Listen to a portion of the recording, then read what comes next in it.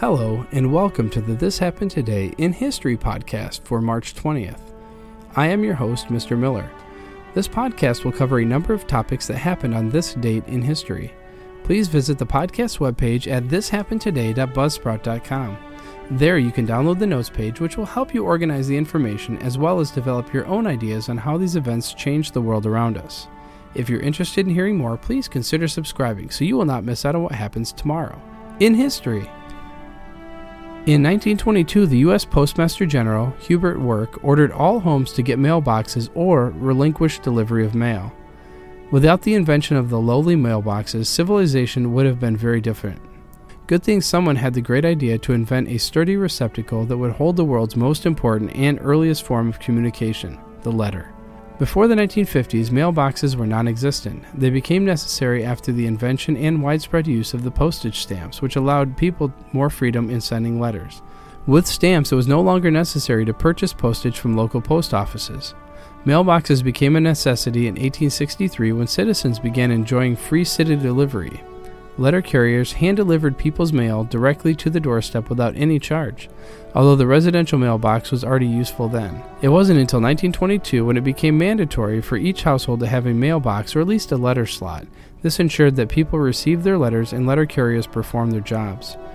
To ensure some form of uniformity when it came to the common mailbox, the U.S. Postal Service required that mailboxes for homes were big enough to make room for letter envelopes and magazines and be sturdy enough to withstand the weather and regular wear and tear. It should also have some sort of signaling device to alert someone that there is a letter inside the box for the recipient or that a package had arrived. The most common type of mailbox used for residences is the tunnel style. It was designed in 1915 by an employee at the post office named Roy Gerolman, who was also an engineer. In some places, such as urban areas, mailboxes and letter slots were designed so they could be installed to the exterior of a home. In 1974, Princess Anne and her husband, Captain Mark Phillips, escaped a kidnapping attempt as they were returning to Buckingham Palace. Around 8 p.m. on March 20th of 1974, Princess Anne and her husband of 4 months were heading towards Buckingham Palace after attending a charity film screening.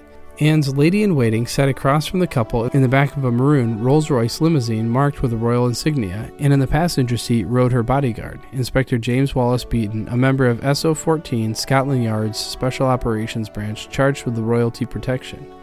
As the chauffeur drove down the Mall, a road that runs between London's Trafalgar Square and Buckingham Palace, a white Ford Escort overtook and forced him to stop about 200 yards away from the palace. A bearded man with light red hair exited the car and holding 2 handguns charged toward the rear of the limo. Inspector Beaton assumed that the man was a disgruntled driver and stepped out to meet him. From 6 feet away, the assailant shot the officer in his right shoulder.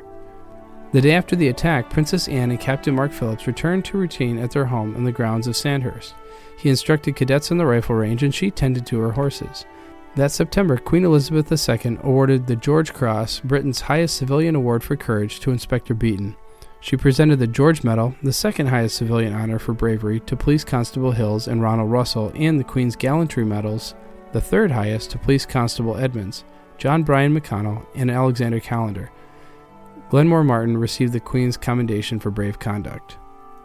In 2014, the Vatican Library began the lengthy and costly process of digitizing their collection of ancient manuscripts. Digitizing the Vatican's 40 million pages of library archives will take 50 experts, 5 scanners, and many, many years before the process comes to a close. The Vatican Library was founded in 1451 and has around 82,000 manuscripts, some of which date back about 1,800 years.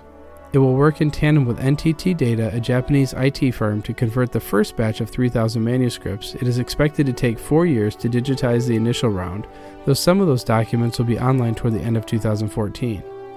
Before the digitization begins, though, there are preparations to be made. First, NTT Data and Vatican will both have to make sure the scanners don't damage the documents. They've been testing special scanners for the past year, according to the Wall Street Journal. The machines are equipped with a screen that will shield documents from any harsh light.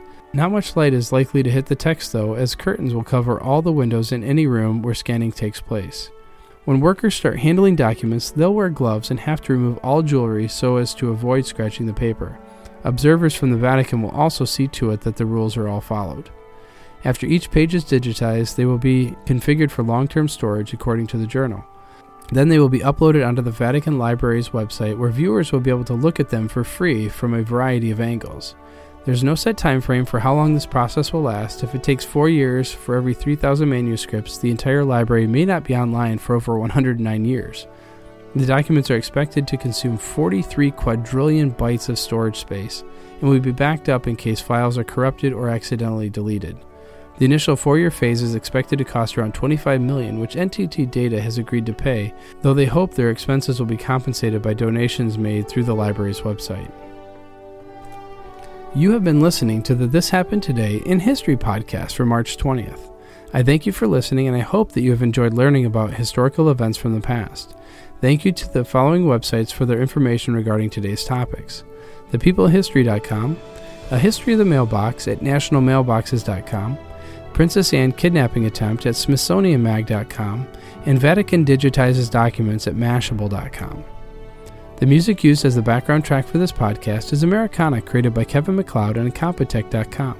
If you enjoyed the information and would like to hear more, please consider subscribing, as this will keep the historical events in your feed in the morning for each day. I hope you have a great day.